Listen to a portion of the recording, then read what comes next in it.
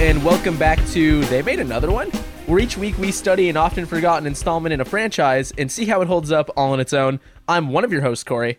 And I'm your other host, Liam. And back in the third chair today, the long-awaited return of Mitch. How are you doing, Mitch?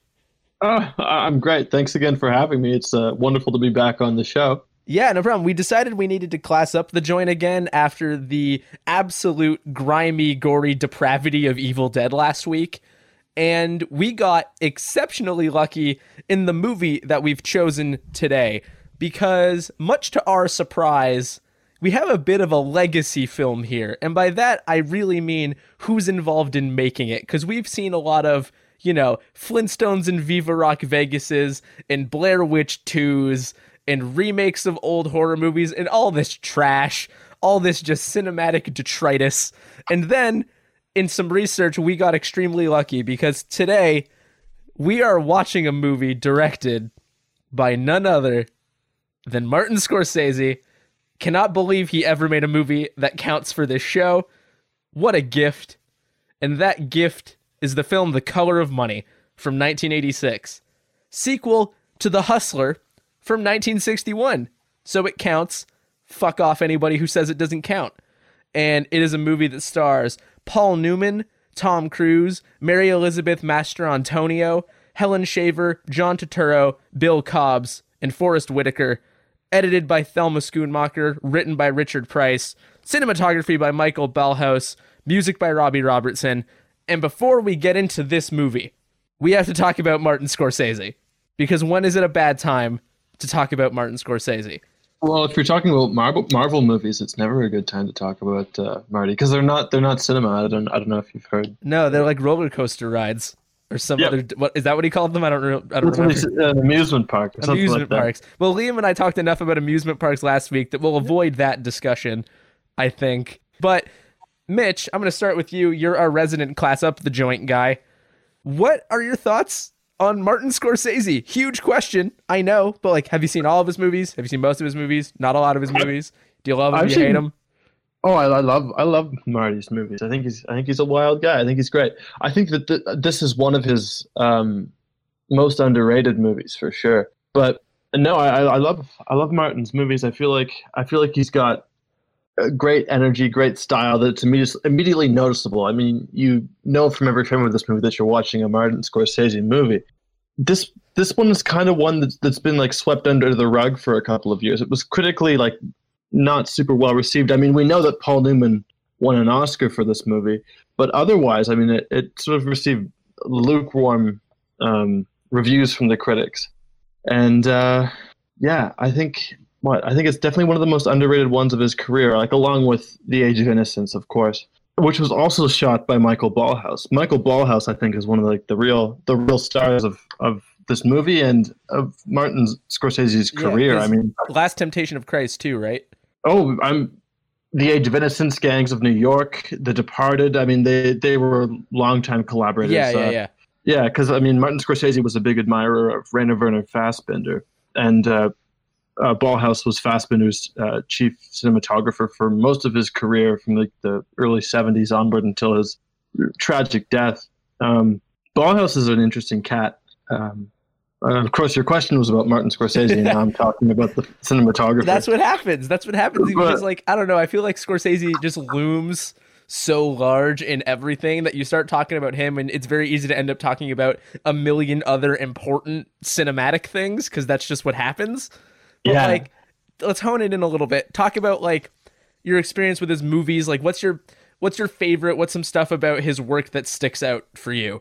It's about Marty's or about Marty's. Ballhaus? Let's keep it with Marty for now. Okay, sure, of course. My favorite. Oh gosh, I think my favorite by him is probably Raging Bull. But I love The Age of Innocence. I think Cape Fear is a really good contained thriller from the 90s. I love, of course, Taxi Driver. I think Marty's a maestro, but I think a lot of his work in the 80s is kind of forgotten, the 80s and the late 70s, because a lot of that time, just like After Hours, for example, is another movie that nobody really remembers very well from that period. And I'm not sure why the 80s wasn't a particularly good period for him. But I think maybe it's just like when you're as prolific as that, if you have stretches where you're like undefeatable perfect, and then maybe have a stretch where you're even slightly less than that, people will just ignore it. Because I feel like that's what happened in like the early 2010s until The Wolf of Wall Street. But there were movies before that. Yeah. And I mean, Raging Bull was 1980. So I mean, he went into the decade just like with a shot, and like I think probably the best movie of his career. But this is definitely like a sleeper hit in his filmography, and one that I don't think gets enough respect. I was reading Wikipedia, and I also saw this on like Siskel and Ebert's show. They both gave this movie a double thumbs down, and that was the only movie that they did of his entire filmography. Are you fucking serious? Yeah, and like I was kind of astonished to hear that after I. Yeah, let's dig into that later, because I mean Siskel and Ebert ain't always right, and I think they might have whiffed this one a little bit. I think they missed it, but because I think it's definitely like one that nobody talks about from his filmography. But it's one of his best. It's weird because even on this show, we're able to find like one that people genuinely don't know about in his filmography by using our dumb bullshit criteria. But people don't talk about this movie. I wasn't familiar with it at all. And before we get too much deeper in, I want to flip over to Liam, because I have no idea where Liam is at in terms of Martin Scorsese. Are you a big fan? Have you seen a lot of his movies? Where do you come down on old Marty? No, you know what? I thought I had seen a decent amount of his movies until I looked at his filmography and learned that he had shit like this in there. I've seen Taxi Driver, I've seen The King of Comedy, I've seen Hugo, and I've seen The Wolf of Wall Street, and that's it. So this is my first deep cut of his, certainly. I like all those movies I just listed. I really like all those movies, actually, particularly The King of Comedy. I think that's my favorite one. But this was my first deep cut Martin Scorsese movie, and I was excited to check it out and kind of look for some things that stand out. Because all those other movies that I've seen are talked about so much, and this one isn't talked about. And so I was wondering if it would still have that flair and that certain X factor. And, if it didn't, that would explain to me why it didn't get talked about. So I was looking out for that. And I tell you what, I saw a whole lot of X factor in this movie. So I don't really know what the deal was there. Yeah, I don't know. And so did that mean that, like, where were your expectations sitting going in then? Not that I think that Mitch's would be dramatically different, but because you just had less to sort of go off of with his movies. Like, were you anticipating X Factor, or were you genuinely prepared just because people didn't talk about it for it to be like, maybe Marty had a dud every now and again? No, I was really anticipating X Factor. I think just with a filmography as big as this dude's, you can't have every single one talked about. Steven Spielberg is the same way. He's got some in there that a lot of people would probably rank high up, but they're not actually ones that made it huge at the box office. And so when it came to this one, I was thinking Martin Scorsese is attached to it. I've heard so much about the guy, so I thought that would be cool. Paul Newman is coming back for it. I love the premise, and it was kind of a movie that I couldn't really understand how you could mess it up, because I had read the log line and the way it relates to the first Hustler movie, and it kind of just seems like a surefire win, at least from the script perspective, and then you can shoot that however you want. So I was really expecting this to, at the very least, be enjoyable. My expectations, like, I have to admit, like, they were kind of like, they were low for this. Like, I've read like that a lot of people consider it, like I mentioned earlier with Siskel and Ebert, that it's considered like a stinker in his career. So mine were like kind of low, but this movie like subverted them all. And again, I'm a massive fan of the first of the Hustler. I think it's like one of like the finest dramas of the 60s, and I love Paul Newman's career. But never mind the fact that you've recently gotten into billiards. Yes, yeah. Are you trying to shoe in Minnesota Fats? We'll get to him later. Okay. Yeah. But yeah. So honestly, I don't think tapered expectations are unreasonable, but I can't help but wonder if, like, you you can lower your expectations, but if it's still Martin Scorsese, like your expectations are still high, even if they're low comparatively. Is that how you felt, or were you prepared for it to like genuinely be bad? I was prepared to be like generally like not liking it. And again, I watched this movie, like I watched the first half of it and I was like, oh, like I wasn't vibing with it. So then I went to bed and then I started it like from the start again today, and I was like, this movie is incredible. Oh, you like, rewatched it from the beginning. That's interesting. Yeah. I picked it up again from the start because I wasn't really paying. I don't think I was giving it the attention that it deserved. And it's weird. It's weird, like how your mindset can change that. But yeah, I'm totally down with this movie now. Nice. So, I want to get into like what the movie is about before we get into what the movie's about, which is that I want to talk about billiards in a second. But for me and Scorsese, I'm a little bit closer to Liam's side in that I haven't seen a huge percentage of his filmography. I think I've seen a couple more than Liam, but I also haven't seen the same ones as Liam. The flip side being is that I've read about like every single one of his movies in some capacity. I feel like I'm familiar with it, even if I haven't seen every movie of his. Like I'm familiar with how he works. So I felt a bit of a familiarity coming into this. And I mean, like we were saying, on premise alone, it sounds great. And with a creative team behind it, like what we have and a cast that we have here, like it would have been really, really difficult to fuck this up, I think. So for anybody who doesn't know, this movie's about 9-ball pool, and I'm going to do everybody a favor by explaining what that is in Martin Scorsese's own words. So 9-ball is rotation pool. The balls are pocketed in numbered order. The only ball that means anything, that wins it, is the 9. Now the player can shoot 8 trick shots in a row, blow the 9, and lose. On the other hand, the player can get the 9 in on the break if the ball is spread right and win, which is to say that luck plays a part in 9-ball. But for some players, luck itself is an art. And what an incredible couple lines to start your fucking movie with. Yeah, and it's read by him too. Yeah, I know. Beautifully delivered. Martin's delivered far better than I just nervously did it to try to not fuck it up.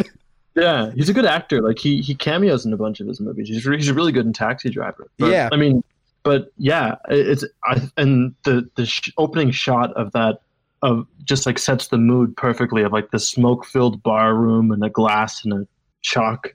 Yeah, so I want to just quick, because I know Mitch knows tons of shit about fucking billiards now, but Liam, did you know anything about, I'm also using pool and billiards interchangeably. That's probably wrong. Someone will yell at me later. But Liam, did you know anything about pool? Yeah, I'm a big pool player. I grew up with a pool table in my house. Are you serious? Yeah. Dude, And like once the quarantine is over, dude, this movie got me so hyped to go back to the pool hall. I have one in Ottawa that I go to with my friends. So I totally love pool. I've been playing it all my life. It's the reason that I'm a fan of the first movie, The Hustler. My family owns that on VHS tape, so it was one of the first movies I ever saw, and I didn't know that this movie existed afterward, but I love The Hustler. It was actually the first movie that scared me as I was a kid. And now I've told Corey before that some of the first movies I ever remember watching were An American Werewolf in London and Carrie. So I'd probably seen those before The Hustler. But in The Hustler, when he gets his thumbs broken, it was like the scariest thing I had ever seen in my life, because it wasn't supernatural at all and it wasn't played up. It was just, it felt so real and absolutely terrified me. Yeah, The Hustlers, that's a very, very like a serious and gritty movie. Like it's how old were you when you saw The Hustler? Oh, dude, I probably would have been like 5, 6 for the first time. Damn.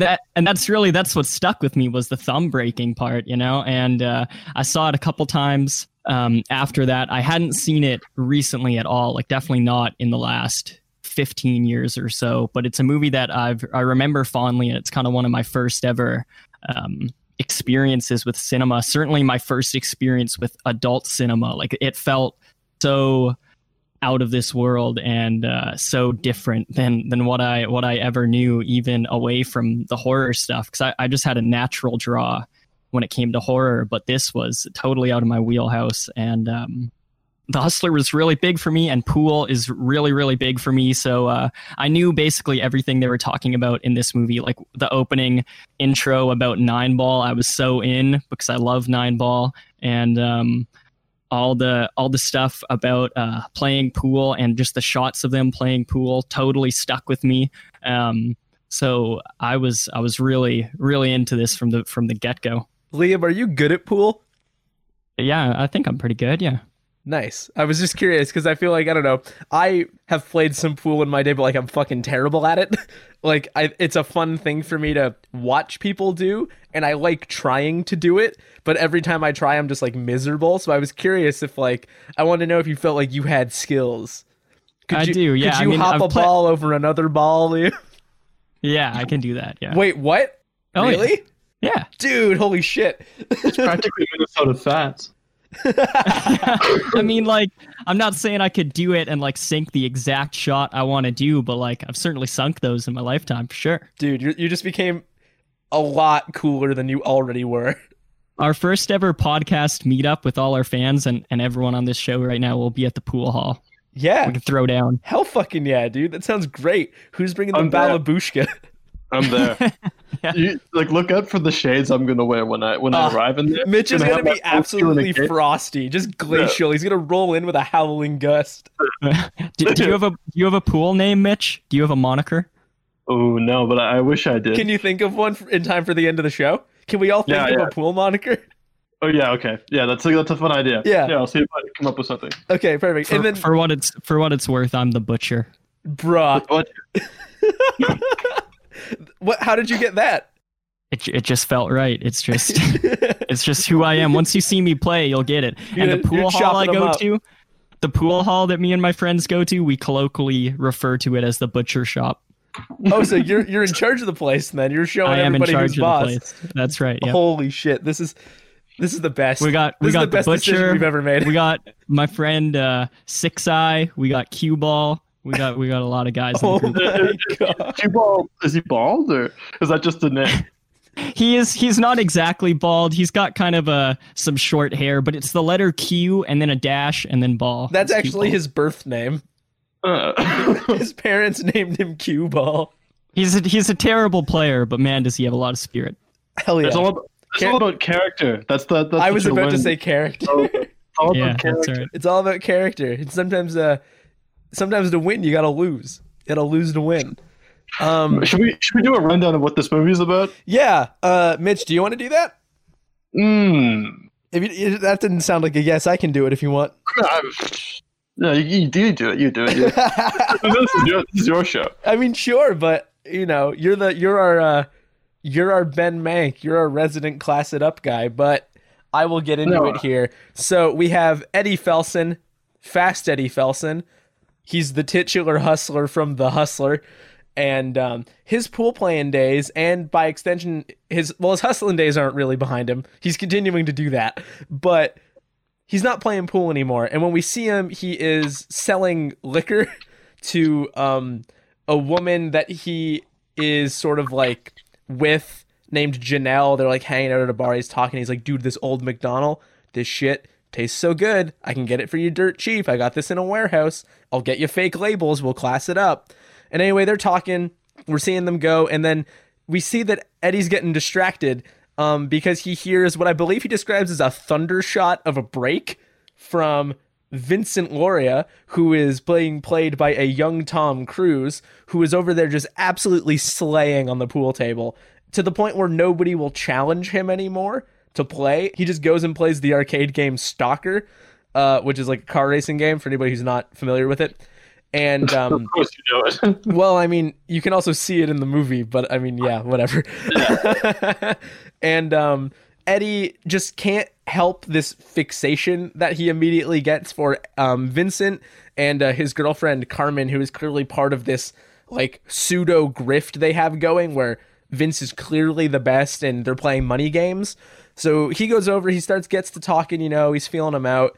And it's clear that they don't really know what they have on their hands, but Eddie sees potential in the character, as we've said, in the charisma and the raw talent that these people have, and sort of propositions them to get like to teach them the art of both pool hustling and set them up so they can make a lot of money really fast. There's a tournament coming up in Atlantic City. He sort of, works them a bit, greases the wheels. Carmen gets interested first. She is like a vaguely criminal backstory. And Vincent is a bit more naive and hard to convince. It seems like he thinks about things in a lot simpler terms. Like he's like, I'm the best at pool. I want to continue being the best at pool. I'm with Carmen. She's great. We're doing really well. I don't know if I want in on this like sleazy dude's deal, but after being gifted with a stick and sort of like manipulated a little bit, he gets interested and they set off on the road. And while they're on the road, they tour these various pool halls with Vincent being used as what's called a stake horse, which is basically they're using him as a method to make a ton of money on bets and money games, which sort of revolves around,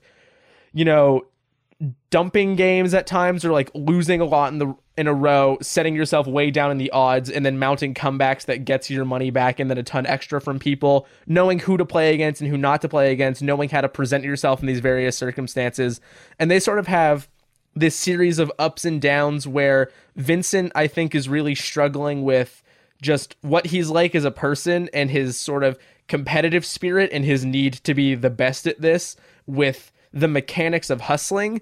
Meanwhile, I think it becomes pretty evident pretty quickly that this is less about Vincent and Carmen for Eddie than it is Eddie sort of getting his groove back, because he was kind of feeling the allure of the sport again. And it says at one point something to the effect of like Vincent helped him remember what it like felt like in his blood to just be like, hell yeah, I want to fucking play some pool. And after they have a bit of a falling out where he sort of sends them on the road, Eddie uses this as an opportunity to get himself back in the game, both the hustling and just his own skills, which is what happens after he gets just dumpstered by a pool hound named Amos, played by Forrest Whitaker, just gets absolutely taken for a ride. And they end up reconnecting at that Atlantic City pool tournament, the 9-Ball Classic, I think is what it's called. And in that, we have them have this sort of final match, but later we discover that Eddie thought he had his groove back, Vince and Carmen come over with his cut of the money because he took a dive. Jesus Christ. He says he dumped it. He dumped the game, but just it's all about the phrasing. Yeah, I don't think he took a dump. And it ends with Eddie insisting that they play in the green room, because Eddie, as he had mentioned previously, just because you win doesn't mean you're the best at a given tournament. And the guy cleaning up in terms of money, which is what the hustle is about, could be in the back just fucking cleaning up. So right before the movie ends, he yells, "I'm back!" And the movie ends. And to be honest, then he takes a huge dump. To be honest, I could have watched this movie for like 3 more hours. I couldn't believe that's where the movie stopped. I was so upset. Yeah, I wanted more so bad. Because Orson Welles said, the lesson of a happy ending is where do you put your ending, right? And so that's a great place to end it, because it's one of those things where it's like Eddie says, where it's like, if I don't beat you now, I'll beat you in Houston, and if I don't beat you then, I'll beat you in New Orleans. It'll come. So it's not about who wins; it's about Eddie sort of getting back in his feet. Really, it's not really about what Vincent and Carmen are doing at all. Mm-hmm. Because they're sort of used as not leverage, but they're used as a tool, I think, ultimately in Eddie's ability to gain his own confidence back, less than, I think it starts more as a mentorship, but then when he realizes that Vincent's kind of unwieldy, both in his just raw charisma and energy, but in his inability to play in a certain way, that it becomes a lot more about Eddie getting back on his own kind of groove. Yeah, I think he learns from maybe Vincent's mistakes in a way. Yeah, or remembers what it was like to do it before. Yeah. Because that match against Forrest Whitaker's character is so illuminating too, because you can see the gears turning of hang on a minute, am I getting taken for a fucking ride? Yeah. And he starts trying to work it out of him, and it just breaks him in this very specific way where he's like, this is about myself now. And Forrest Whitaker's performance in that scene is really, really interesting because there's a lot of discussion about character and being a character, and guys that would kill to have like that kind of character. Some guys work all their life to work up that kind of character, and I think like the unique kind of charisma he brings to that scene is so bizarre. Like when he talks about being experimented on, he's got such a bizarre presence. But then the use of montage and Thelma Schoonmaker, the way that she edits that scene and the way that she edits like the slow decline, and then finally there's like that outburst in the stairwell. God, it's beautiful. That's just like incredible. It's an incredible like tantrum on everybody's part, basically. Especially from Tom Cruise, and I wasn't sold on his performance like until that point. Oh, I was in on Tom Cruise. I knew, yeah, I figured you would. But no, I wasn't sold on his character. But then you kind of see like a change in his character arc. Yeah, he becomes somebody else, but I think for me it's just he's so charismatic the whole fucking time. But he really does have this like youthful naivete about it where like it's not that he doesn't know what he's doing, but he's just kind of childish.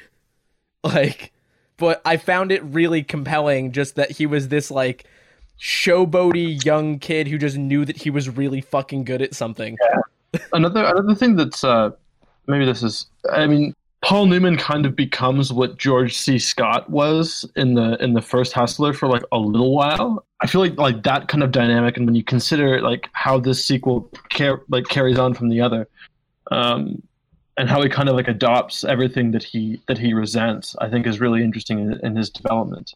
Yeah. So but again, is Chalky's in the original movie?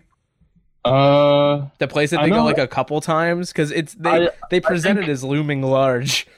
I think so, but Lincoln's like the place that they go up to, and it's full of like furniture. That's like the place where Eddie Felson has like the greatest, most important games of his young career. Okay, sure. But I can't remember about Chalky's. I don't think so. Okay, so now that we've kind of got that initial plot set up out of the way, I want to talk about the performances first. Sure, that's a great place to start. Holy, there isn't a bad one in the movie, first of all.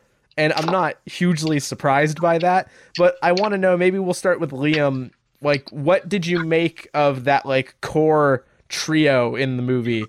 I loved all three of them, which really surprised me because so I thought that this movie was going to be about Eddie and Vincent at the most. I thought there was a good chance that one of them would be pushed to the wayside. This was going to end up being actually a movie about the new kid, or it was going to be a movie about Eddie getting his groove back. I didn't expect this to be a trio piece, and once that was made clear to me, I certainly didn't expect to have like just as much stake in all three characters. I thought the way they were written, and the way that tied into the performances made them all feel like they had agency. They all felt like real people that were approaching this this part of their lives from different angles. Like, it's not as simple as Vincent just like wants to be like Eddie, and so Eddie takes him under his wing in a sort of Karate Kid fashion, because I was worried about that for a little bit, but Vincent is very much his own person. He's not just a young Eddie. I thought Carmen is really powerful and sees the game in a different way from the both of them. She's not just there on Vincent's arm the entire time, and I think the performances had a huge part to do with that. I loved watching Eddie talk to Carmen right at the very beginning when he's trying to get her to let him play Vincent with like $500. And the camera just stays focused on Eddie, and you have Carmen's profile, and they just have this conversation for about 2 minutes. I thought they were just like both able to hold my attention so strongly. I thought I was really into Tom Cruise as well. I haven't seen a whole lot of his movies, so despite knowing he's Tom Cruise, I was kind of able to take him as this character pretty easily without associating him with a bunch of other characters. And I thought he very much felt like a real kind of like boneheaded but confident and passionate 20-something-year-old dude. Like the way he gets protective over Carmen when Eddie is feeling her up for the bit they're doing, or the way he's protective of Carmen when they walk into a new pool hall that looks kind of grimy, the way that he sings around the pool table when Werewolves of London was on. I just think that they all just like did these really small things and then these really big things that made them all feel super real to me. And even you're right, Corey, every performance in this movie is good. I thought Forrest Whitaker's scene was fantastic. I'm sure we'll get into that later, but I was totally captivated by him the entire time. So much so that I was like, I need to watch every Forrest Whitaker movie now. That was amazing. And then even Martin Scorsese at the beginning, I had no idea that was his voice, but I wrote down in my notes as I was watching this movie, as the opening monologue, brief monologue finished, I wrote, I love the voice of the man doing the opening narration. I love Nine Ball. And I thought it might have been Paul Newman, or at least some sort of character that was going to show up. But no, it's just a disembodied voice teaching you about Nine Ball. And so I thought it was tight from start to finish. Yeah. I love that Scorsese doesn't shy away from doing like non-diegetic shit in his movies, like just unrelated to like, well, before this movie starts, we may as well explain to you what Nine Ball is. Like, here we go.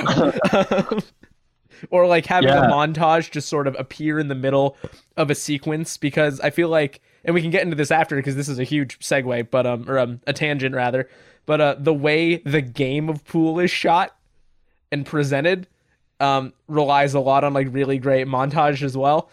But definitely, we're still on characters though. I know, because there's a lot to get through. There's a lot of. We're gonna be here forever. This is gonna be a long one. Yeah, but then like even John Turturro we haven't talked about yet, and he really only shows up a couple of times, but you really get this sort of like jilted former partner vibe, because that was Eddie's previous protege. And he feels like he's getting boxed out for no good reason, just because at the beginning of the movie, he wasn't able to beat Vincent. So he's seeing that just in terms of like, what all it took is for me to fucking lose once to this random guy. And now I'm just out. Like, he's like, Paul Newman, you're a piece of shit. Like, what the fuck? And he's got this great sort of air of both confidence and like a smarmy, like, yeah, fuck you, man. Like, why are you doing me like this? Any movie John Turturro's in, I'll watch. Yeah. I especially love the interesting outliers from his earlier career. Like, he's great in like To Live and Die in L.A. He's got another like small role in that. His stuff from the 80s. I feel like aside from like Barton Fink, where he just crushes, like I feel like I love him as like a smaller role kind of actor. He's a character actor. Yeah, that's what he is. And sometimes that character's the lead, and then other times it's not. It's usually not the lead. Yeah, well, I mean, I'm only really referencing like Barton Fink with that, where it's like he's the lead, but it's such a goofy, strange thing. We don't need to talk about Barton Fink right now. No, it's not your usual movie. Yeah, but I also want to give credit to Helen Shaver, who as Janelle is captivating in her own way of like wanting to be with Eddie and like understanding the sort of like all over the place, like mind is always a few steps ahead, like focused on the hustle kind of guy that he is, without being willing to take any of his shit, but playing along with him. Like that opening conversation they have about the Old McDonald whiskey or whatever it is just awesome. And she's just like right here with them, like beat for beat, making it happen. The thing that sticks out when I think of them together is that sequence where they're dancing and this camera is circling the room, and in the middle of the room there's a fucking mirrored pole that they're going around. I don't even know how you think of that. I don't know how you think of that visually to put it in your movie, but it's such an interesting visual. Like, and seeing them just like together dancing through it, man, it's so good. I thought she was a bit underwritten, to be honest. I think she does great with what she has, but I don't disagree that she's definitely sort of window dressing. Sort of an absentee character. Yeah. But no, I think I found the first half of the movie to be a bit dull, to be honest. Like I especially the first time through, like when I Paul Newman kind of carried that first bit, in my opinion. But man, like Paul Newman is great. Paul Newman is a favorite in my household. We have him in our refrigerator. I don't know if you've ever played around with Newman's Own. Great brand. Great what is salad Newman's? Wait, what? You've never seen Paul Newman's salad dressing company? No. has his face printed on it, and yeah, his roasted garlic dressing is superb. He puts all the proceeds to charities. He also makes this Cabernet Sauvignon. Okay, well, go to your. I know it's a pandemic right now, but when you get to go to the store, maybe try supporting Paul Newman. Yeah, well, actually, the state doesn't take the money; it all goes to charity. Paul Newman was a wonderful philanthropist. Yeah, and I'm saying Paul Newman the brand. You gotta go support Paul Newman the brand. Newman's Own, that's what it's called. Sure. Paul Newman's in my fridge, man. He's probably in the listener's fridge too. Somebody's fridge is full of Paul Newman right now. Yeah, my fridge is full of Paul Newman. But anyway, is your fridge full of Paul Newman? Well, then you better go catch it. Oh, but yeah, I think some of Paul Newman's best work was in the 80s. Like, I don't know if either of you have seen The Verdict by Sidney Lumet from 1982, but No. that's like in my money, like one of the best movies. I want to see that just based on the title. Is it a legal drama? It's my favorite legal drama. That movie absolutely crushes. Oh, James Mason is like the other lawyer, and Paul Newman's another one. Great movie. I wanted to anyway. I'm writing that down. But yeah, and then like I realized later that like halfway through that the woman who plays Carmen is in Scarface. Yeah. She plays Gina in Scarface. Yeah. I had like that was wild. Yeah, I realized that when I looked the movie up after watching it, I was like, no shit. Like, I was like, where have I seen her? Where have I seen her? It's Scarface. Yeah. Yeah. I think, but all that is to say that I think Paul Newman is like he's like the glue that pulls it together. Yeah. Guy's a master. This is a work of two old masters. Yeah, I think it's crazy how long we've been saying that Martin Scorsese's work is the work of an old master when you consider that The Irishman just came out, pretty much. Yeah. And like we're saying the same thing that we said about a movie that he made no, way older than that. 1986 was like 40 years ago, 35 years ago. He was an old master then. I can't do math, but I think one of the things that I really liked about this movie, because I was pretty sold, as we've said, on Tom Cruise early, is that you genuinely do feel when we spend a lot of time with Paul Newman by himself, that when we get back to Vincent as a character, there has been a meaningful change there when sort of forced out on their own, that he develops the kind of mental sensibility required to do the hustle. That sounds like I'm talking about the dance. I need to figure out what the fuck I'm using words to do the grift effectively, because they've developed a system, they have it going, and he's sort of transitioned from like, you know, childishly flexing on people to this kind of like confident machismo, I'm better than you, which was always kind of there, but I think early on so much of it feels like a kid who knows he's good at something, and it stops feeling like that. And it starts feeling more about like a guy who knows he's better than you. Mm-hmm. And I think that transition speaks a lot to both Eddie's influence on the character, and also just like what the scene that they exist in does to you if you're in it long enough. Because that's even only over the course of like a month and a half. But like if you want to exist in that system, you have to sort of make that change for yourself pretty much right away. And I think Carmen is a lot more willing to accept that, and was prepared a lot sooner to make those performances and make those sort of changes and even sacrifices potentially to make the grift work in a way that watching Vincent work up to, I thought was really compelling. Because even when they're on the road and they're like in diners, he's like, I'm an animal, baby, woohoo, and he's just very like a goofy kid. And I felt like, because I was with him early, like when they're talking at fucking Child World and he's selling like a baby swing, and he's got that same sort of charisma that when you see it kind of harden into like an adult's charisma, it was interesting. It was interesting to see the change. Oh, I have another point to add. Maybe not so much about character, but it's about like the appeal of the movie. Sure. I mean, we're in it. Yeah, I love movies that take you into worlds that you know nothing about, or very little about. Yeah. And like, or just like a swift guide that just sort of deftly carry you through like these. I know nothing about pool hall gambling and or just like, you know, mass broadcasted televised pool. I mean, I wrote in my notes that if pool is a religion, Atlantic City is the church, because like that's just how like they film it, and I had no idea that it was such a big deal. And Yo, there was like, can we talk about the reveal shot of all the pool tables lined up in the hall, and it just sort of like cascades over them, really feels like pews in a church. Yeah, Absolutely. it's electrifying. Yeah. Electrifying. And you wouldn't think of just like guys, just balls and sticks, as they say, just these guys hitting around balls on a table of felt. But I mean, the mythology and like this world that we know nothing about is, at least I knew nothing about, is so fascinating and so packed with drama and personal stakes. I don't know. I love it when movies are set off the back of something obscure like that. I mean, even it's less about obscurity, but I think it's also something inherent to a really good sports movie, which is kind of what this is. I know you can argue the sports level of Pool, but it almost feels a bit like a boxing movie or a baseball movie. Yeah, in the same way. Yeah, because boxing movies are kind of occupy a similar kind of smarmy. It's as much about sort of like charisma and charm and sort of the character of the people involved, and it's also a lot more individualized because it's a one-on-one game. And crookedness. It's about like a level of dishonesty and a level of finesse. For sure. I think that's a great analogy to make, and I think this is as good a segue as any. I think the way that they shoot the game being played speaks a lot to how you're supposed to understand the game in the context of the story.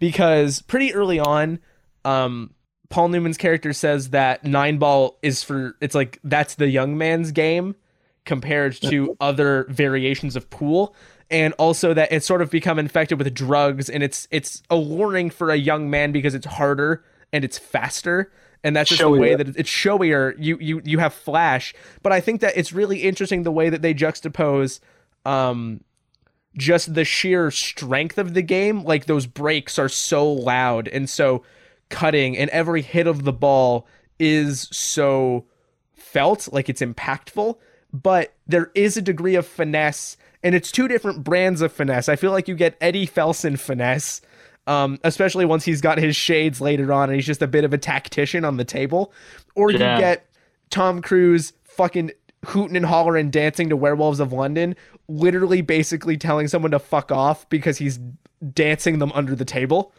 Like, it's two different brands of the same kind of thing, and I think it's that combined with how impactful the game feels that really ups the stakes and makes you think, like, this isn't just, like, it's as you combined boxing and chess almost, because it's got this weight to it, but it's also got this, you have a lot of shots of sort of thinking and processing. I feel like there's a lot of great shots of Tom Cruise really tight close up examining the table. Yeah, I mean, Martin Scorsese said himself that I read this on Wikipedia, that he said that the inspiration for those shots were the work of Michael Powell and Emmerich Pressburger in Black Narcissus with the close-ups on the nuns. Someone ring the Black Narcissus alarm. Mitch is talking about Black Narcissus again. And actually, just like an interesting connection, I mean, Thelma Schumacher was married to Michael Powell, who directed Black Narcissus. I don't know. Oh, Martin really? Scorsese introduced them, yeah. Wow. Kind of a weird connection of inspiration and people who worked. I don't know. Hollywood's a weird interconnected town. That's a really great religious connection too between Pool, and we're speaking about in religious terms. And then if he's using that sort of visual, it's. And part of this movie feels very much like it's about. It feels like a journey of faith for Eddie's character, but it's not faith in something. It's faith in himself that he's lost. Like, he's lost his way, and I feel like the experience of trying to rear something great out of Vincent and Carmen, which I guess ultimately is accomplished to a degree, is also Eddie's ability to, like, it's his, like, return to the church, right? Like, right. And for a while there, you say, what is his, because so many of Martin's movies are about Martin, we're on first in the term basis. So many of his movies are about like faith and so I was like, well, what is Eddie's faith? And for a while, it seems like it's maybe greed, but it turns out that it's about the game. It's about the skill, and I think the greed is part of the game. Like, I think it's baked into what his understanding of it is. It's called The Color of Money, which incidentally is the same color as pool tables. That's true. Liam, did you know that? I mean, I knew it somewhere in my brain, but I didn't think about it. That's really cool. Yeah. Good revelation. But Liam, I haven't heard from you in a while. What are you What do you think? Let's talk about what you think about what the movie's like aesthetically. Aesthetically, I was absolutely captivated. The way they shoot the pool, it's like there's some Evil Dead shots in there where the camera is like following the ball, and the volume of the breaks, Corey, like you so said, loud. They just slap you. There was this one point where when Eddie almost sinks the 9-ball right on the break, and both Vincent and Eddie go, damn. And right before they did that, I did the same thing, because you're just seeing someone break up some balls, but the way it's shot and like the emotion behind it, the build up until that point just absolutely slaps. I think a boxing movie is a great comparison. I think that's why I was so interested in this once I heard the premise, because I love boxing movies. I loved Rocky. Raging Bull. And Raging Bull. Knowing that he did that movie, I totally understood that he would do the same thing for pool. So that got me so excited. And unlike pool, I'm not a boxer, but there's just, like you said, Corey, there's like a charm and a charisma and a grittiness behind boxing and also behind pool. And so it's a great comparison. And it's also something that a lot of people might not like find interesting and might not see the chess behind, just some dudes punching each other or just some dudes hitting some balls. But I think when it's shot in a way that takes seriously the emotion behind each shot and each punch, then it's likely that the audience will feel it if they're invested enough. My girlfriend watched this with me, and she's not a pool player like I am, and so she told me that she had a bit of trouble connecting with the way that the movie is just really like all about these guys' relationships with pool, and she didn't see the heart in it, and she just thinks that pool is boring, and that's totally fair. You've got to have like the interest to sort of grasp on to the thing that's being portrayed. I think if this were like a movie about some dudes like really intently riding horses, she would be into it, because I think horse riding, just watching it happen, is like kind of boring and samey. But to her, that's something there's a lot of emotion behind. And so I think this movie really manages to capture the emotion behind pool, certainly in the way it's shot. And so I was into it the whole way through. When it comes to that, I also could have watched another few hours of this movie. Before Marty leaves this mortal coil, he needs to get into a gritty equestrian politics movie. Oh my gosh, imagine, dude. Wow. So something that I also am thinking about, because we're talking about the how the game feels cinematically, and I'm thinking back to when that tournament starts and every table breaks simultaneously. Doesn't that feel like the opening rally of like a war battle? Kind of, yeah. Like it feels like this barrage, and then you see each sort of general at their own side of the table, like working as a tactician, and then you're trying to see like, oh, like, are their strikes going to land? Are they going to hit the enemy where they need to? There's so many different metaphors you can use to understand the way the game's being played, but every single one of them makes it feel so grand and poetic the whole time. And then that's juxtaposed, or not juxtaposed, but that is sort of united with the way it is presented, especially when you get into sort of the rapid passage of games where you're getting the montages of just like balls going here and there and people intently looking and money changing hands and this and that, and you're just like, fuck, man, like, where are we? Like, so much is going on. The montage is exquisite. Like, yeah. Thelma was always she's a genius. Like a genius editor. Like, I can understand why Marty didn't work with anybody else, but like this movie, I think, like, really, really showcases her ability and like understanding of making a good montage, combined with Michael Ballhaus, who again is another longtime Marty collaborator. Like, damn, like just like what they're able to do with a simple game is just astonishing. How it's they can build that. It's a murderer's row of talent. Yeah, yeah. And then so later in the movie, Paul Newman's got his groove back, right? And there's even something so simple as Paul Newman or Eddie, whatever, is practicing shots. Like, he just has balls lined up and he's like pocketing them just casually, and it's just sort of presented, like from a little bit high up, and you're just sort of watching him do, and he's got his like new glasses. He literally couldn't see. He wasn't joking when he said he was blind. But even just it feels so simple, but every decision made and how that's presented in its simplicity is so important to making you give a shit about him relearning the game that it's so compelling to watch him just like very patiently knock some balls around. Like, and on paper that's not interesting, but then it becomes interesting. Yeah, and to see him, like I think part of the skill of the appeal of these montages is just like seeing the people that he's playing against and how he's slowly like he's taking money from old ladies. Yeah. And it's just sort of like the kind of people he's playing with are slowly changing, and he goes right back to basics. Then all of a sudden he's back to Atlantic City, but it's all done very skillfully in this montage where they're just showing you what you need to see and nothing else. Yeah, for sure. And I love the way sort of Eddie getting his groove back. And we've come back to this a few times, but when Vincent plays Moselle and he's just so fucking animated, like I feel like that's the perfect juxtaposition in the two different ways they're approaching the game. Because like Paul Newman would not showboat that way. Yeah. But Tom Cruise will fucking showboat all over the goddamn place. Yeah, I just had like another thought. It's kind of maybe not like the sequence where Paul Newman, like I guess where he forfeits the game to the guy wearing like the do-rag or whatever. Yeah. Where he forfeits the game and he walks up and gives Tom Cruise his money back. I feel like if Pool is a church, he's like, and if greed is part of that faith, like what does that mean in like the grander picture of things? Like that very is it like I feel like there's a couple different ways you can interpret it. You could almost interpret it as if not confession, like repenting. Yeah.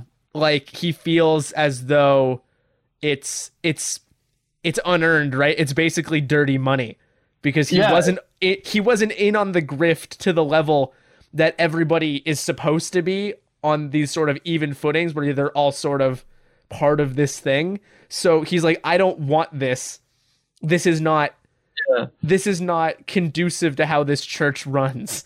And Marty's a very, like I said, a very religious filmmaker. I mean, he wanted to be a priest before he became a film director, but he, like, there's so many like biblical allegories within his movies. Like if you think about like, and then the Bible, there's so many stories about ill-gotten money and Jesus throwing a temper tantrum in the temple when he sees people selling and changing hands of money in the temple. Bold to describe it as a temper tantrum from Jesus Christ. Wow, yeah. Sorry, that was just really good. I like that a lot. I'm a wildly Catholic, but anyway, I made that connection. I don't know. Yeah, if that's, well, and I think that if you want to carry this allegory even further, there is this sort of like the mentorship that Eddie provides if you take sort of where Vincent and Carmen are and where they go. It's sort of like a baptism and a trial by fire to understand where they could be, right? Or like welcoming them into this fold where there are rules and there are things that you do and you don't do. There's a code that's pre-established that Eddie is bothered because Tom Cruise's character keeps fucking breaking it and not listening. And it feels like he's trying to sort of teach them commandments almost, if we really want to ride this religious allegory further, because it's like every time Tom Cruise doesn't listen, for Eddie, it's like committing a sin against the grift and the game. It's sullying the game. Like, right. Oh, it's so fucking good. Holy shit. Earlier you described something as electrifying. I thought this whole fucking movie was electrifying. That's the word I kept coming back to. I don't remember the last time I watched a movie and I felt so like energized in my seat. Not even just when the game is being played, but there's just something about it that feels kinetic and lively, even in moments where they're just like sitting and talking. But even sitting and talking isn't just that. Like earlier you were talking about when they sort of have their falling out and they're in the stairwell and they're fighting and arguing and like they're shouting back and forth and they're trying to get in the same page. Like Tom Cruise is ripping the banister out of the wall. And like there's just so much to keep you going. But even two people talking in this movie is equally electrifying compared to just the pageantry of the game itself. And I was talking about Eddie and Carmen talking at the beginning of the movie, and how compelling it is for her to just explain how she and Vincent got together, and just like that criminal kind of backstory that she has, and that she's talking down to about Vincent in a way almost where he's just like a good kid, and she's like somebody who just like knows more about the world than he does, and that ultimately proves to be true. But just the cadence and the rhythm of people talking and the way that's cut together is as interesting to me as the game itself, which I think is such a huge credit to the movie. Yes, yeah, I love movies like that. Just people talking. Like this gives me Rocky vibes, of course, Creed vibes. It gives me Glengarry Glen Ross vibes, Social Network. It's just a movie that's like, it's just actually about people talking. It's just tied around some sort of hook, boxing, Facebook, real estate. It's just a hook to get people in. And once you kind of get your filmmaking chops around how to shoot that main hook, how to shoot the boxing and how to talk about, Facebook, then you can really just let these people talk and write it out and make it strong and put all your work into these characters. And that's all there for this movie too. I was in whenever they weren't playing pool, and even when they are playing pool, I mean, so much of it is just them talking, right? Like they hit a shot, but then they say something. And so yeah, it's that kind of movie. Oh, I want to mention too another great scene, because it's such a great piece of characterization, is when Tom Cruise is gifted the Balabushka cue, and he wants to show Carmen, but he can't find her. And I think, if I remember correctly, Eddie sort of clues into this and has Carmen go outside and then come back in. And he's so possessive. At that point, it's not protective, right? It's possessive, that he didn't know where she went for like 5 minutes, and he literally doesn't know how to function anymore. Like, that illustrates so much about what he's like, and the way he like fixates on things. Mind you, I mean, Eddie kind of like sowed a seed of paranoia. Oh, he does, but it's also sort of attached to something that was already kind of evident from the very beginning, which is how attached Vincent is to her, that Eddie is manipulating the shit out of him 100%. But I think that scene does a good job of showing how that's coming along, right? Because I think that sort of tension is necessary for Eddie to be able to sort of do the teaching that he does. But yeah, he's definitely implanting like seeds of doubt and concern. He literally says, "Oh yeah, I was talking to her and like she's packing her bags, pal." Like, oh, then I'm glad I'm wrong. yeah, that was so funny. Fuck. Want to talk about how great the music is? Oh yeah, that's like a staple of any Marty movie, I guess. It really is, yeah. We've talked about Werewolves of London several times already. Great fucking needle drop that. Music from Robbie Robertson, who is again just like prolific at this point. Like, there's so many people involved in the making of this movie where it's like, what are you supposed to say about them that people haven't kind of said already? You can say they got good names. Robbie Robertson's a killer name. It's right up there with Ballhaus. Man, I didn't know this, but like Ballhaus had his first movie like working with Max Ophuls. Oh, really? Yeah, he was just an extra on Ophuls' last movie. That's wild. That was his first career.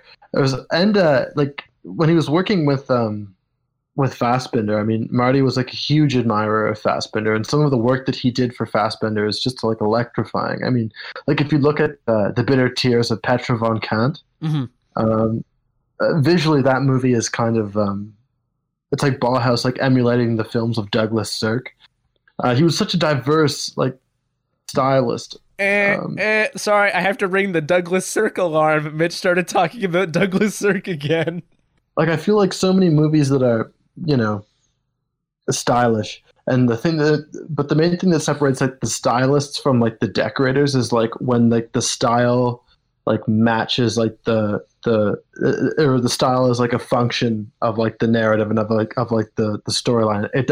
It complements it, but it also like helps in telling that story. And I think that this is like a movie that does that like really well. I don't think this movie could look any differently than it does, right? Like this movie to tell this story has to look like this. For example, like I love Nicholas Winding Refn movies, but he is very much the style is going to inform the movie, not the movie is going to inform the style, right? Like, and that's what we're getting here. Yeah, and he's amazing at it, but it's a very different thing. Yeah, but I feel like the work that Ballhaus did for Fassbinder and the work that he did for Scorsese, very like the form like complements like the narrative. And and then with Thelma, again, first name basis, but like so does the edit. Like everything just coalesces. And again, bringing it back, so does the music. Yes, so does. For anybody who doesn't know Robbie Robertson, you might know him from the band, like the band. Obviously did music with Raging Bull, Casino, The Departed, Irishman. You know, he gets around. He's a guy, works with Scorsese. And I don't know, I just feel like the soundtrack for this movie just fucking rules. Like it feels like I don't have anything poetic to say about this part. It's just really good. Like Marty's like a music guy. Like have any of you seen like The Last Waltz? It's like one of the greatest concert films. Oh, he knows it's the Talking Heads, right? That's not making sense. Yeah. Oh, yeah. The Last Waltz is... It's a bunch of musicians from like the 60s. It's just like a collection of the Stones. Cool. Yeah, but the music in this film, I think, combined with the editing, is like the last like hour of this movie is just like almost plays like a music video. Yeah, well, that's what I was going to say. I feel like this movie, it's funny because we're talking so much about how important the characterization, the dialogue, the script is so strong. Those conversations are so well put together. I feel like this movie works if you take everything but the music out too. Like it still it still plays the same. But you've got like such a varied like scope of the soundtrack. Like a lot of it's like classic rock, but then all of a sudden you have like Giuseppe Verdi, like Va Pensiero as he's getting like his eye exam, right? Yeah. Like it's like all over the place. It's so like grandiose and and it gives that eye exam such weight. Like it's so significant and it's shot so simply, but that zoom into the like I don't know what the apparatus is called that tests your vision, but like that slow zoom into like his eye and then him getting those glasses and just like the triumph of the moment is in the way it's presented, like it's so dissolves. Yeah, it's so grandiose, and I feel like it sort of helps mark a transitional point in the movie because there is a point where the movie sort of gets away from the grit and the grime of some of these earlier pool halls. And I feel like, you know, when you're getting into music like that, you're sort of feeling it a little bit more. Yeah. I wrote in my notes, Atlantic City is Eddie Felson. Because kind of, you know, that town is just like him. It's like a dirty, rotten, but well, and that's the thing where it's like internally it's got all of these sort of like machinations and schemes and stuff, but on the outside it's very put together, right? Like, you know, he's got it is, but I mean, like, you know, Eddie Felson's got the car, he's got the clothes, he's got the aura of like a well-to-do rich person, but it's skin deep. But Atlantic City is maybe by this point a little bit past its prime, perhaps. And so like is he, right? Yeah. But I think that Atlantic City on paper, perhaps maybe to somebody less well acquainted with it, still has that sort of veneer that Eddie Felson has that maybe he's getting back. Maybe he's I think it's also in terms of maybe how Eddie Felson feels about himself and how Atlantic City presents itself to the world is that moment where he wins and he steps outside and like fist pumps and just gets really excited. He allows himself like one moment where the walls come down. And I feel like that self-congratulation is a great thing that just sort of paints like what that city feels like. It's a place where people covered in somewhat garish attempts at wealth fucking self-congratulate themselves. Yeah. Anybody who wants to see more about this movie about Atlantic City should watch the movie Atlantic City with Burt Lancaster from 1980. Great film. Sorry, I'm bringing the Burt Lancaster alarm. You're 3 for 3, pal. Yeah, I couldn't resist. No, I love it. I don't dislike it. I couldn't think of another word. I'm writing it down. You should really see it. It's by Louis Malle, a great French film director. Have we talked about the opening credits yet with just the cigarette smoke? Because that shit slaps. Yeah. It does indeed slap. Yeah. Yeah, it's really good. Can we talk about the movie's use of reflections?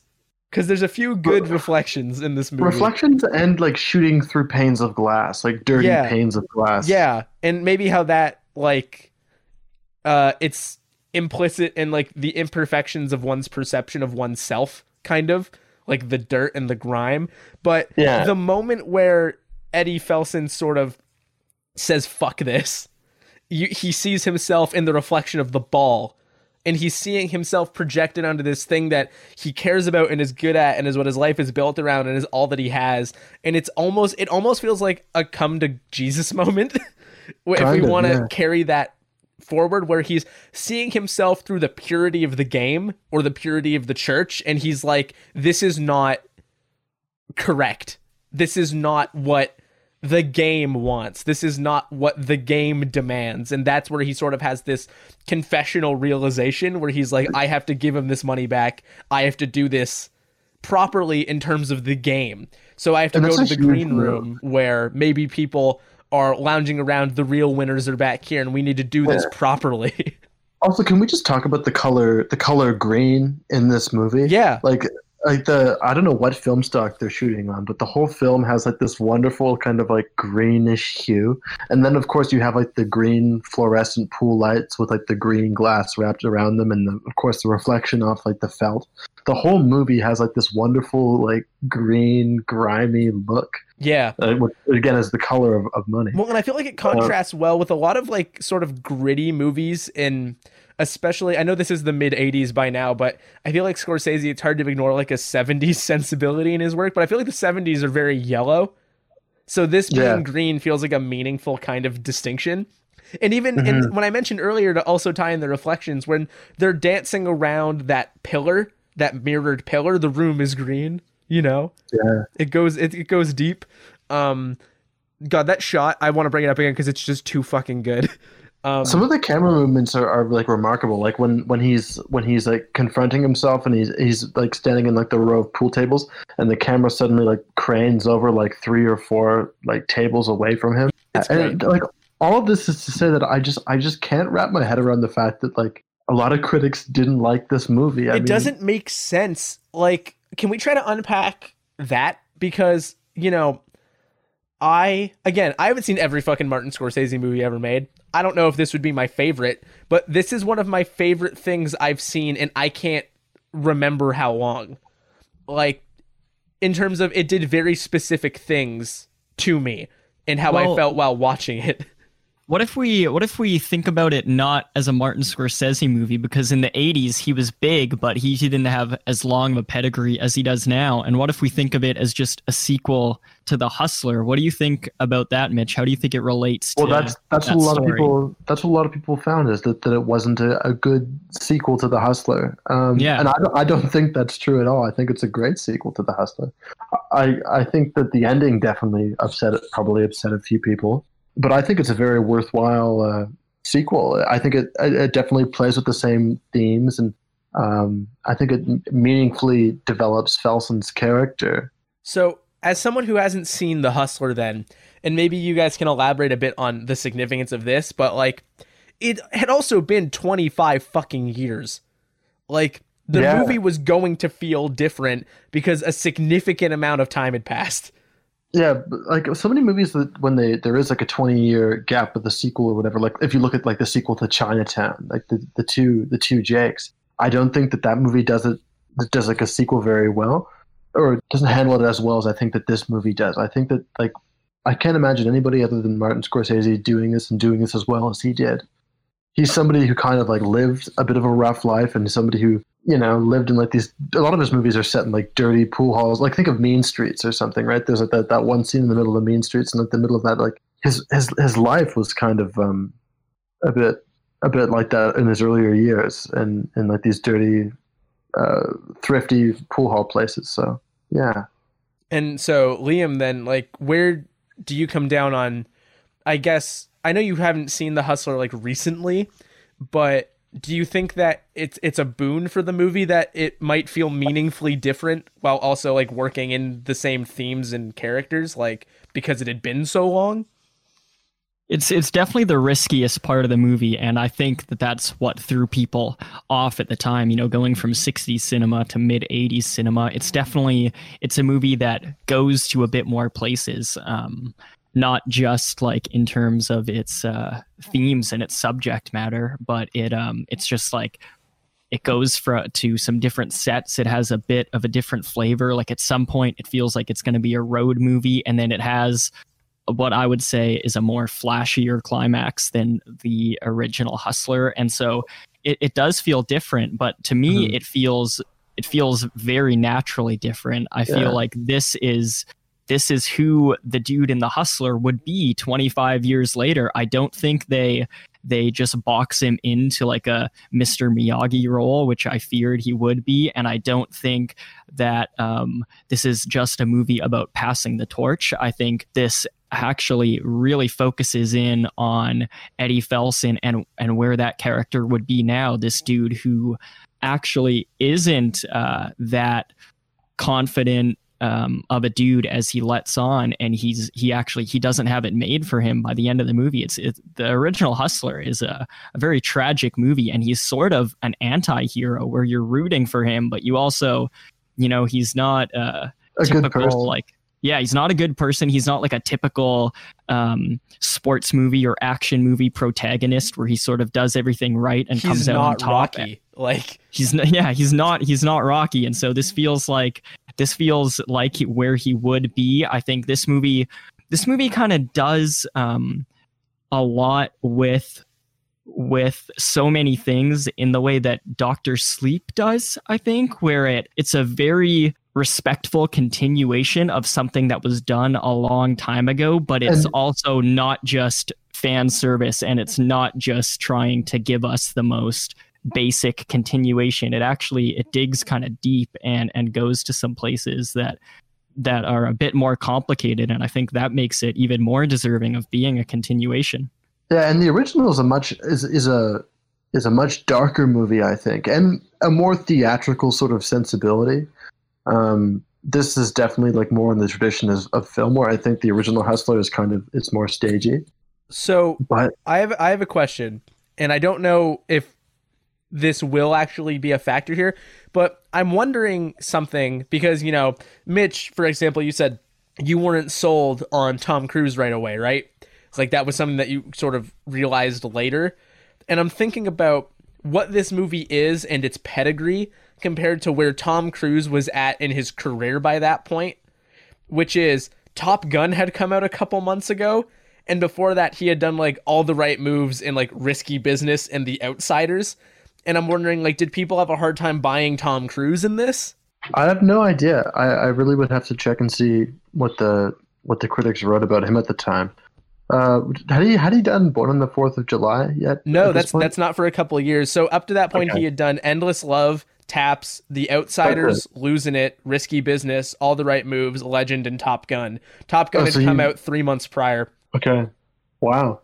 But I'm thinking, coming off the heels of Top Gun, I feel like this character as portrayed by Tom Cruise doesn't feel like it carries baggage from his previous movies, but I'm wondering if what his previous movies had been influenced what people could see him doing in a Martin Scorsese movie. You know what I mean? Mm-hmm. Because people are very particular about how like legacy filmmakers are able to cast their movies for some reason. I feel like moviegoers are sometimes very precious about who can and can't be in a certain kind of movie. And I don't know like where he was at yet with that, because he was still, I think he was 24 in this movie. Like, yeah, I feel like he was still, I wouldn't go so far as to call him an unknown, but I feel like he wasn't. He had only just blown up, basically. Yeah, he had only. And Rain Man was down the pipe, like Days of Thunder's down the pipe, A Few Good Men is down the pipe, like. This is probably one of his more mature roles, I think. If you put it like into that perspective, like with what he had been doing at that point in his career, like A Few Good Men for sure. But I think that this is like, well, and that was also a couple years later. That was 6 years later. Yeah, so I like this. This has to be like, for that point in his career, like the most mature role he was in. So yeah, I wonder if maybe critics were like maybe thinking of him with their fucking Risky Business glasses on or something. I don't Could know. be. I'm just kind of theorizing pretty loosely at this point because I know that was his breakout, but like that's also a very specific kind of movie. Yeah, no kidding. And very much isn't this. No. Whereas even Mary Elizabeth Master Antonio, as we've established, like she was in fucking Scarface. Like, you know, like she's been in movies where people would maybe be on the same mental wavelength as what The Color of Money is. Definitely stylistically, I think Scarface and De Palma is like a blood relative to this kind of movie. Yeah, I think for sure. And I also think I'd love to see what this fucking movie looks like in the hands of Brian De Palma, but that's a whole different thing. That would be nuts. It would be fucking crazy. There'd be way more drugs. We have like we have one scene where John Turturro is doing cocaine, but there would be 100 of them, and it would be incredible. Is there anything else that we really want to get to? Because I do think that we could theoretically go scene by scene and talk about this movie all night. I think that would be pretty easily possible. However, is there any stones that we feel like we have left unturned that really feel vital to getting to here? Like how good the poster is. The poster rules. The poster rules.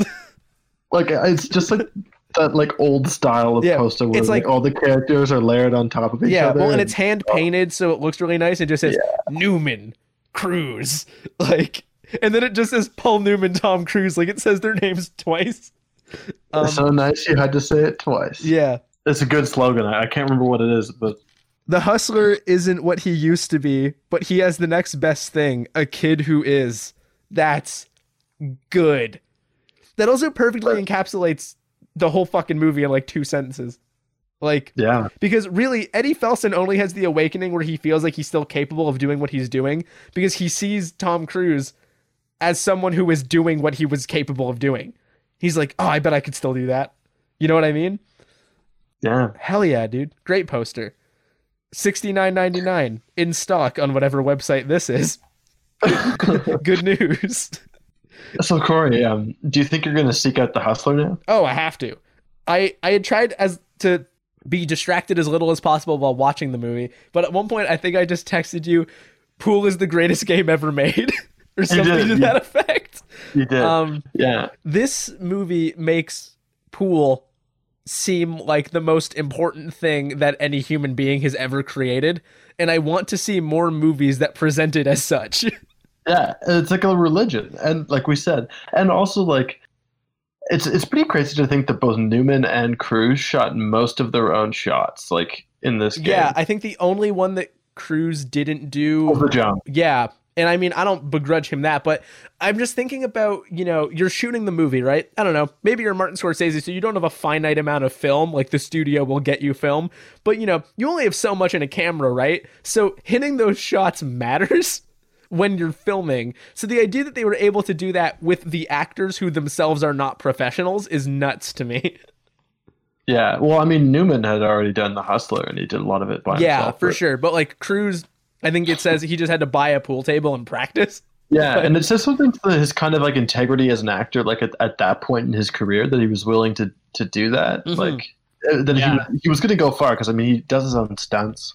Yeah, I mean, you know, that's what I was going to say.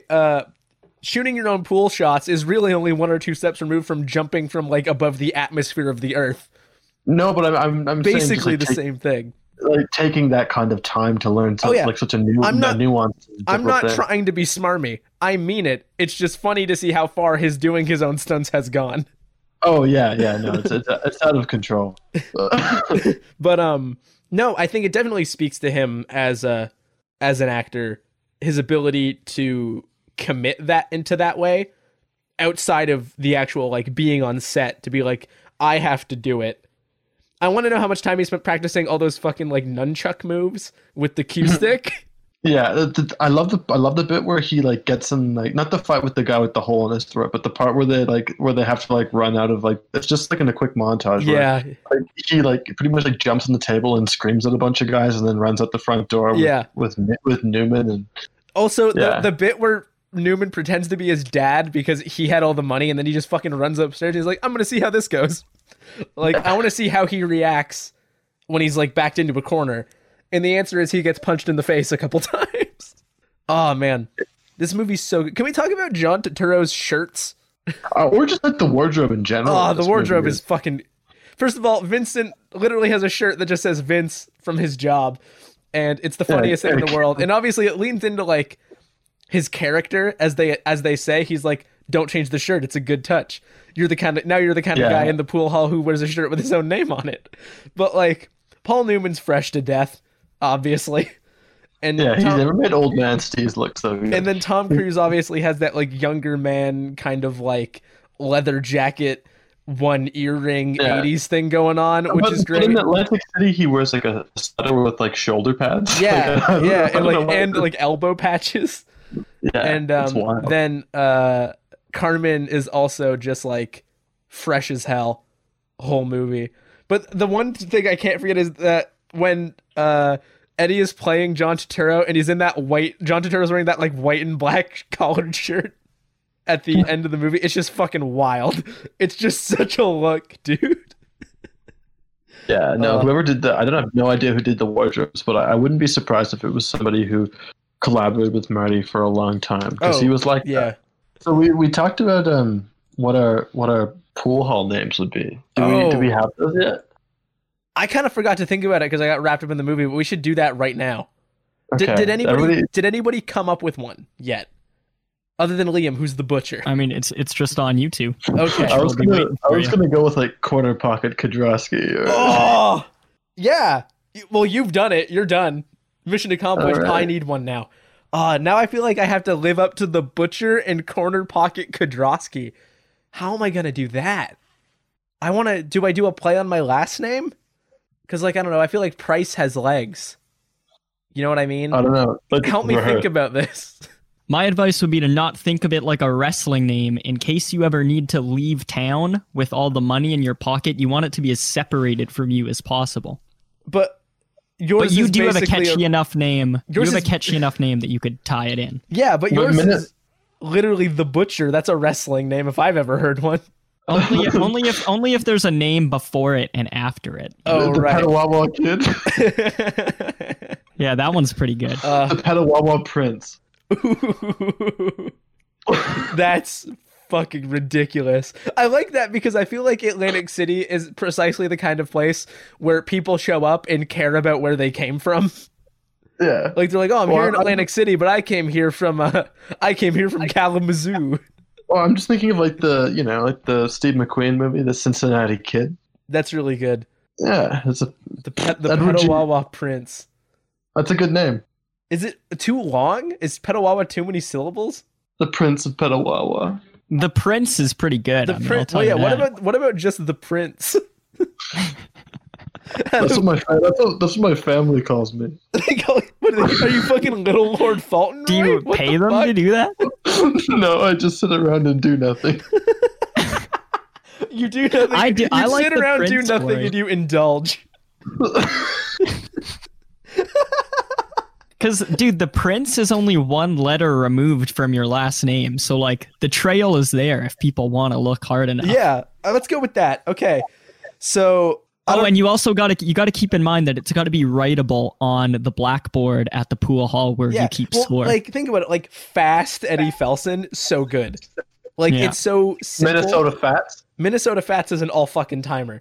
Obviously, that name was so good. A real man stole it. Yeah. When I go to play, I take the cash.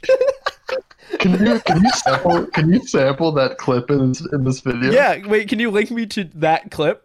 Yeah, I'll send it to you. Okay. So Liam, are you familiar with Minnesota Fats, the real person? I am, but I know he exists. I haven't heard him say what Mitch just said. If that's what you're There's a Sega Genesis game. Like he was huge. So, Mitch, who was he playing? So Minnesota Fats was playing Willie Mosconi. Willie Mosconi.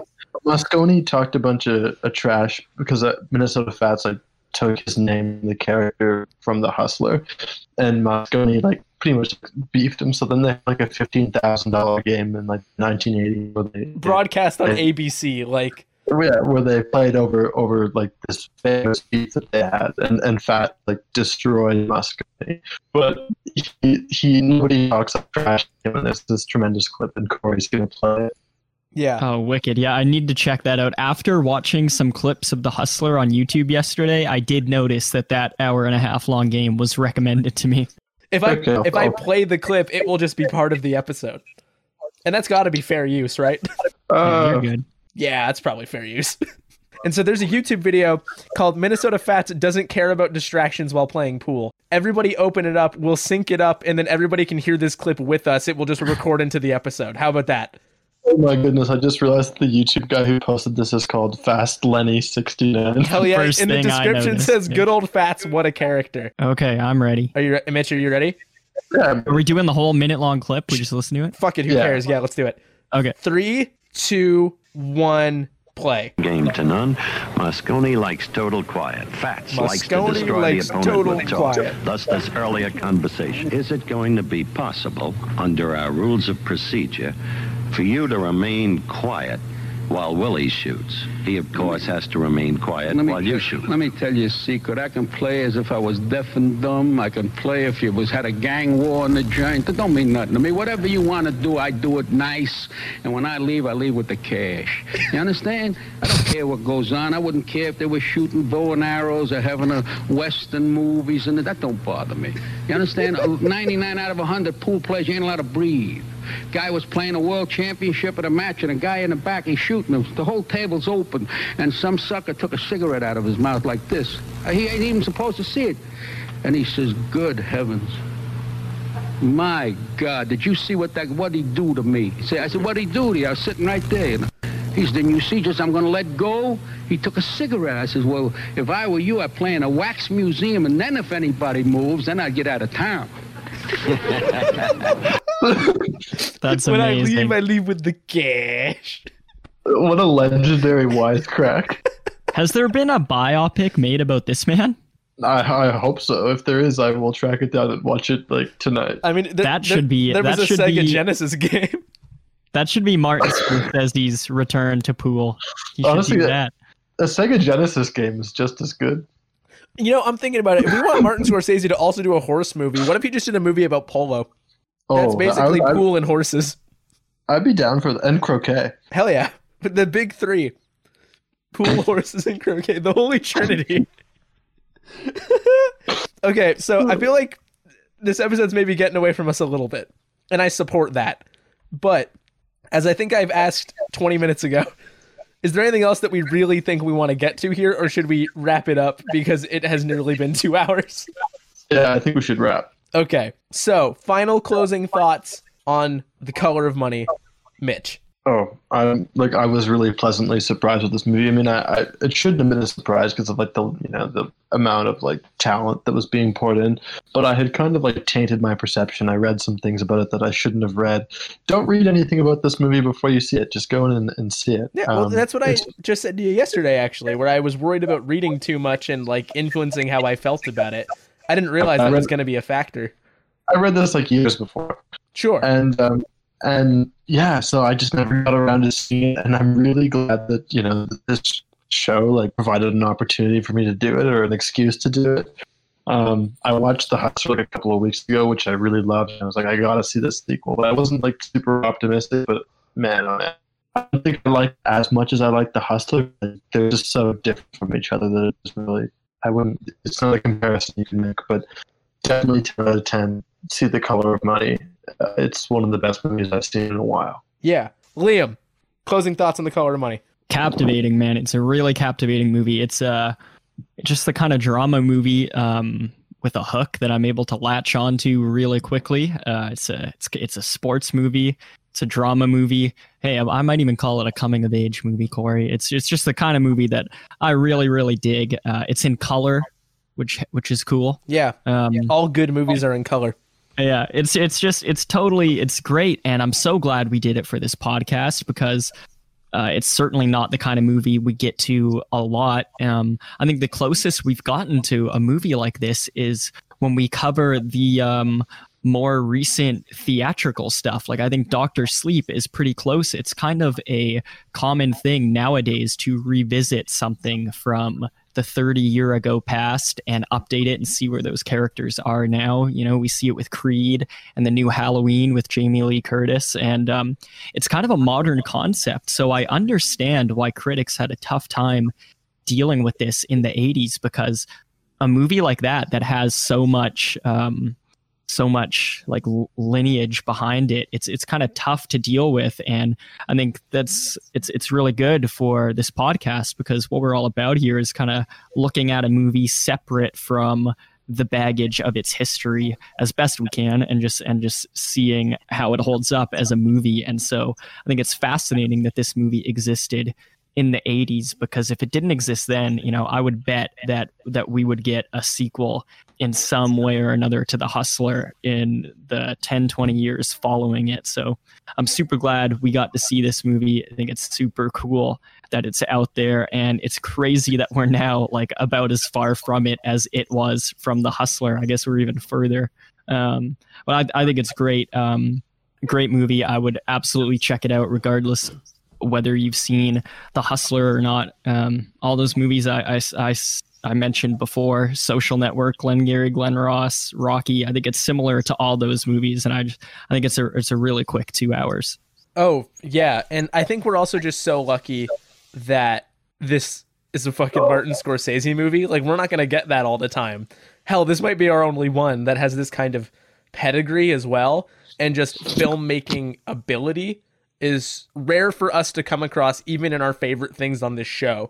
So, I don't know about that. I mean, stick with me, kid. I can think of some other good ones. Oh, well, you'll be back. But I think I want to make clear for everybody, actually, that next time we have Mitch on, I think we're bringing him down to the dregs with the rest of us.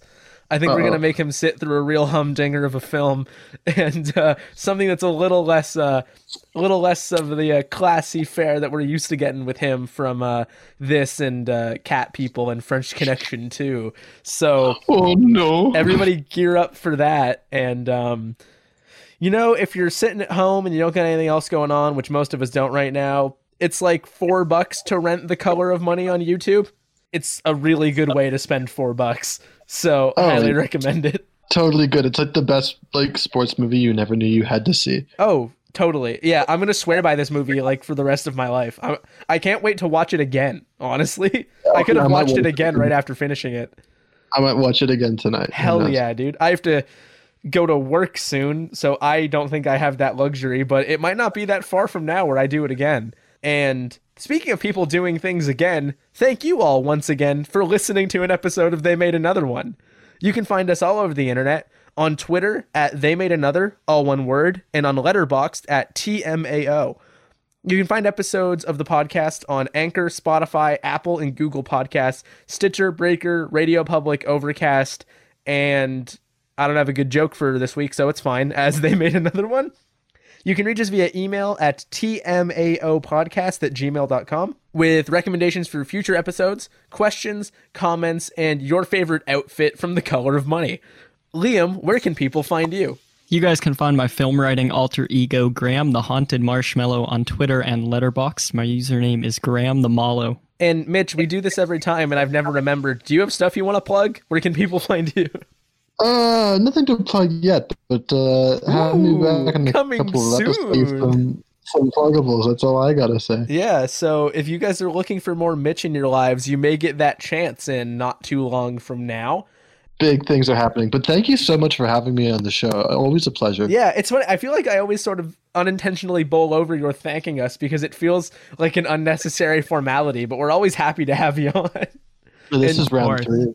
Yeah, I love it. Yeah, so, you know, good things come in threes, which is why the next movie has to be atrocious to really round things out. I don't know. French Connection 2 is let's not rewrite history here. French Connection 2 might have been old, but it was bad. Well, here's the thing. I'm not saying it wasn't bad, but it wasn't like Blair Witch 2 bad. Yeah, but the thing is, dude, I don't know if we can find another Blair Witch 2 if we try. Maybe we'll try to set Mitch up, and then it'll turn out, I don't know. We turn him on to Wrong Turn 6 or something. Yeah, what if Wrong Turn 6? I'm never coming back. I'm never coming back. Oh, dude, he's hightailing it out of town. Somebody's gonna be flipping through a newspaper, and there's gonna be the results from a billiards tournament, and they're just gonna see Corner Pocket Kudrowski on the tag, and they're gonna be like, "I found him. He's been discovered. You've been using an alias." Anyway, you can find me on Twitter at Mr. Corey Price, or you can look me up on the pool circuit as the Prince, and you can catch us here next week for more. They made another one.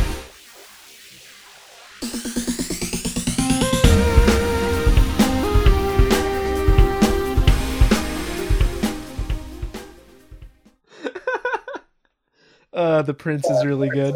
The Prince is really good. Corner Pocket Kudrowski's fucking perfect. And then you're just the Butcher. Like, what a fucking motley crew of dumbasses.